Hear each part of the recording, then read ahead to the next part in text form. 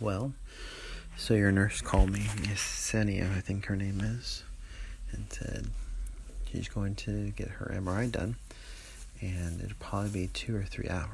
And I was like, oh my goodness, I guess I don't need to go back to the hotel because I'd be sitting there waiting for you, or sleeping.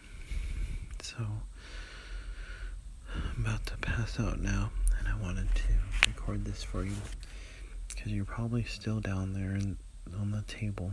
Now I understand why they said, oh, let's give her some morphine first because you're going to be laying there forever. I just pray it's for a good reason, a good purpose. So many people praying for you, honey.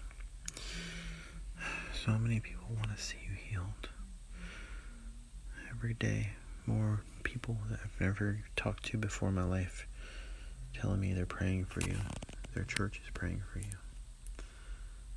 And I don't get it. Like, what? I mean, I'll be honest like you. Like, why you? Why it makes you so special? Why all these people feeling the need to pray for you? So, deep down in my heart, I say, all right, God, if you have all these Christian saints praying for my wife, does that mean you're going to heal her? Because everybody's crying out for her. I'm just as lost as you are, baby. I just hold on to hope that God says, all right, I'll do it, and boom. That's what I'm hoping for. But this is getting long, and I know you're probably tired by the time you get back to your room. And I'm sorry I'm not there. But I gotta get some sleep or I won't be any good to either you or me. I love you. I love you dearly.